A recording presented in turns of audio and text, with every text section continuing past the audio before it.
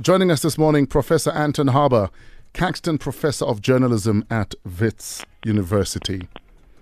As a former journalism student, I don't know if I should bow or say all hail Professor Anton Harber.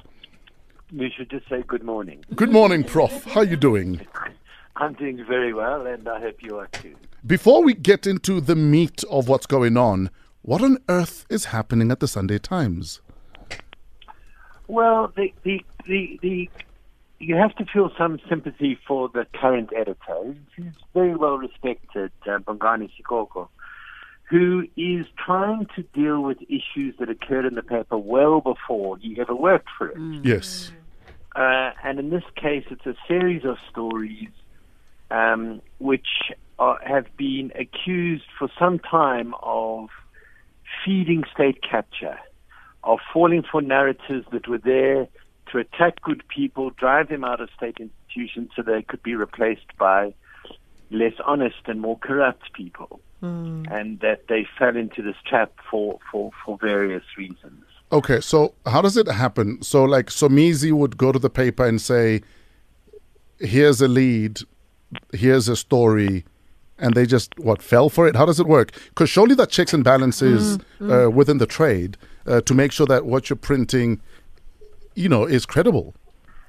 Well, it's not that simple that somebody just sold them a line, because in most of these stories, there was at least some story as the basis of the story. Okay. But the approach given to it, the angle given to it, where fingers were pointed, was steered, it seems, by those with political agendas looking to oust good people from these state institutions as part of the state capture operation. So it wasn't as simple as somebody just selling them a line. It was more sophisticated than that. The Sunday Times does have checks and balances, but clearly they failed in these instances. And that's the cause for the series of apologies the Sunday Times has had to make now, years later, to try and climb down and regain the trust of its readers. But can I hastily say yes, that we're focusing on the Sunday Times, and nothing wrong with that, because they're in the news, because they've retracted now 2 major stories and said they will return prizes they won for these stories. But state capture affected a number of media institutions, and one must keep that in mind. It clearly affected SABC, and that, there's questions to be asked about how we prevent that happening again. It's had a major effect on independent newspapers and its coverage of certain issues and its corporate behavior.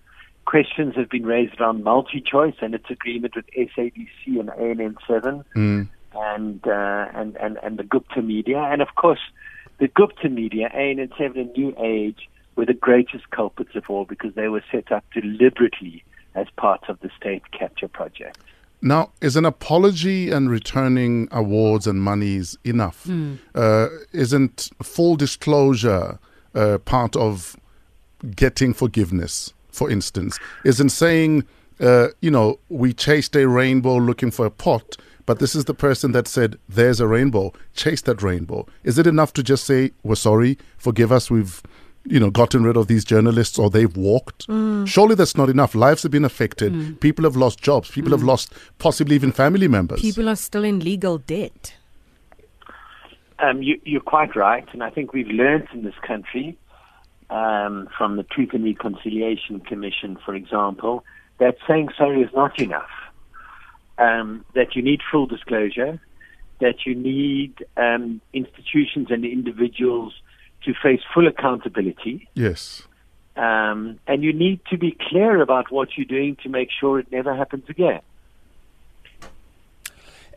Professor, for a Somizi who's really not much invested or interested that much in politics and conspiracies and stuff like that, but who looked at Sunday Times and believed that everything on Sunday Times is Bible, or everything on the credibility, versus how I feel about any other tabloids. I'm like, anything that comes from this and that, I'm not going to take it serious. But Sunday Times, for me, if it's on Sunday Times and it's good, it's very good. If it's on Sunday Times and it's bad, I don't want to have a story of myself on Sunday Times and it's bad, because it's fact in my view.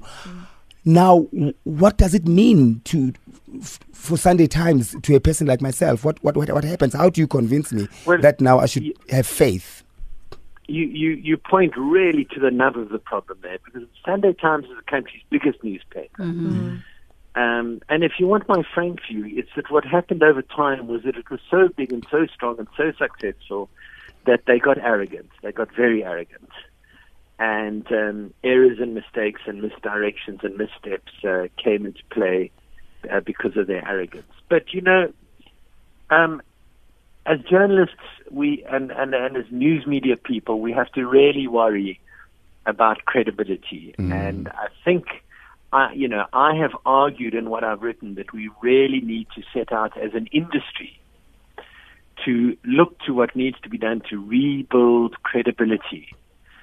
Look, you've got to remember that it was also a small group of investigative journalists, including some at the Sunday Times, that were absolutely critical in busting open state capture and exposing what happened there and bringing it to an end. So we have heroes here as well as villains. And real heroes who bravely and meticulously, with incredible skill and courage, broke open state capture. So those people proved that we could trust them, and we do. So, for example, Jacques Poe's book had enormous impact and was a national bestseller because there's trust in the work he does. So the fact of the matter is that we have to be very careful and choose who we trust, why we trust, who we know. You can't just believe things any longer because they're in the media. It's true. It's very sad. And the media has to work very hard to rebuild trust in what it does. In fact, surely it's because we all trust the Sunday Times that story was planted in the Sunday Times. Yeah. I suspect so. If you wanted to plant a story and get rid of certain people, that's the place you would plant it. But you would think also the Sunday Times would have the best verification and checking and double-checking editorial processes. The way forward, how would you advise the Sunday Times going forward? Now, I believe it's an industry problem. I believe that the news media industry needs to get together, call its own inquiry to say what happened, how do we prevent it happening again, and how do we rebuild trust, and how do we make it clear to the public who they can and should trust and who they can't. Because in the days, in these years of social media, there's a great deal of stuff going around there that we can't control, that is untrustworthy. But the main media outlets need to make absolutely sure that they win and hold and deserve the trust of the public. And yes, we want to be the first to a story. We want to beat everyone to the punch. But let's not sacrifice facts in the name of let's be the first to break the story. You're quite right. Let's slow down, take a deep breath, and not rush into publication until we are sure that the story is complete and verified and properly treated. Thanks you for your time. Thanks for your wisdom, Professor Anton Harber, Caxton Professor of Journalism at Wits University. Can I tell you how easy it is to plant a story? We had a big debate and argument with a friend of mine. I think it was 2001. And because there's a story that read and they figured it must be fact. And I said to them, it's not always fact. I created a fake email address and I sent one of the Sunday papers a story about myself. It appeared 2 Sundays later as fact with 2 or 3 sources. I was the only source and it was anonymous. But I was never called to verify the facts in the story. And I planted the story myself just to prove to a friend of mine that you can. It's that easy. It's doable. That people are not always keen because the truth doesn't necessarily make a story sexy. But don't they always say, never let facts get in the way of a good story? That's my point. That it stops being sexy if I ask so easy, but is it true? that you were with 5 guys on a motorbike. And it's extremely sad, though. Extremely because it's sad. people's lives also.